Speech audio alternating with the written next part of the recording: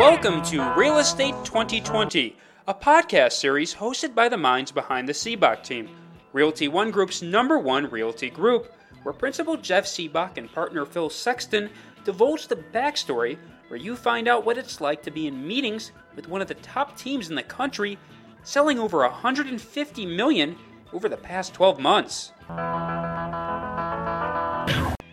Today there were a few examples that actually this weekend today that came across my plate, and it all kind of stemmed from one concept. And so in that one concept is what I'd like the theme of today's meeting to be, and that is put yourselves in the shoes of the people that we're working with. Yeah.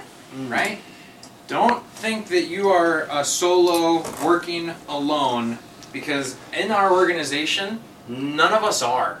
Right? We're a team here internally as well as the Sibbach team externally, but internally we're a team.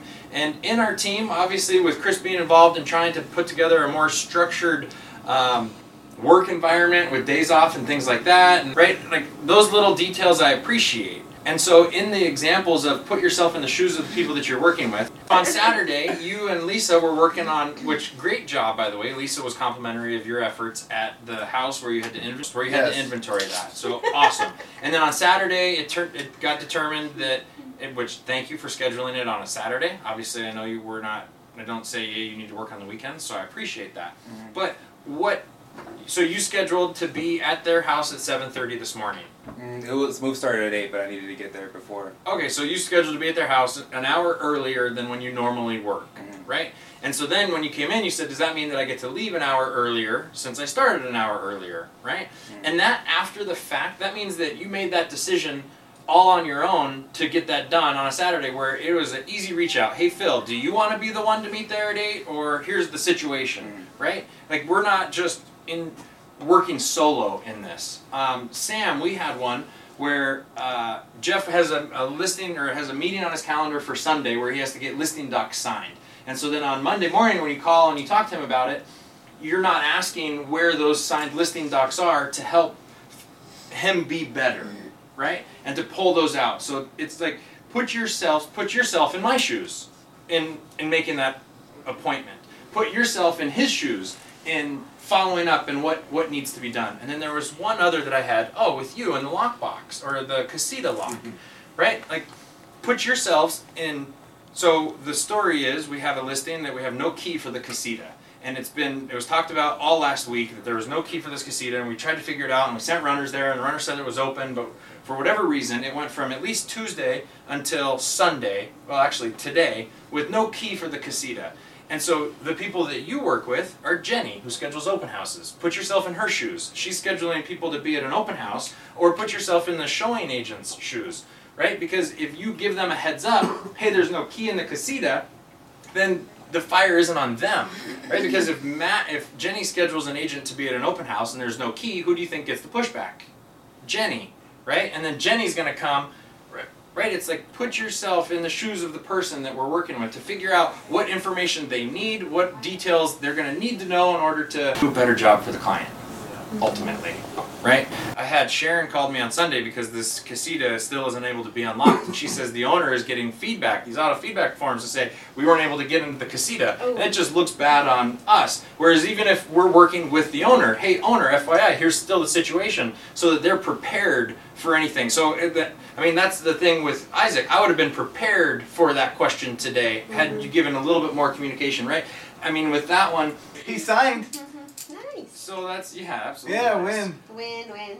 Anyway, that's what happened. That's all we do, baby. So, even though it's a short week, I just wanted to have that be focus just going into the holiday weekend, and know that this ship, we talk a lot about, I am guilty of talking a lot about hey, that was an issue that came up, that was an issue that came up, that was an issue that came up, and not praising you for all the good that gets done. And I'm the one that's guilty of that more than I think Jeff is. Oh, I'm pretty guilty of it. And so this week it's a reminder that, we shouldn't only pick out the negative things, because obviously there's 85 or 95 details that get done correctly. And then it's the 5 fires that come up that we're like, hey, there's a fire that comes up. Unfortunately, the people, well, thank you, Lisa, for praising Isaac in that situation, because what doesn't happen is people don't praise each other when things go right, right? People raise their hands when things go wrong. And that's, unfortunately, the ones that come to us are when people are raising their hands because of their issues. So know that we are thankful that this is not a one-man ship. Right, if I'm going to send somebody a quote for moving stuff at $1,200, that I need to call, and that's what the client said is, hey, if you would have just kept me in the loop and let me know, that was fine. So instead we get to pay half of the bill, because that was my resolution is, sorry, we didn't do a great job. How about we cover half of that to make you feel better about it? He said, I think that's a great result. Just better communication, putting ourselves Not in happy. their We shoes. do it so that we get everything we do.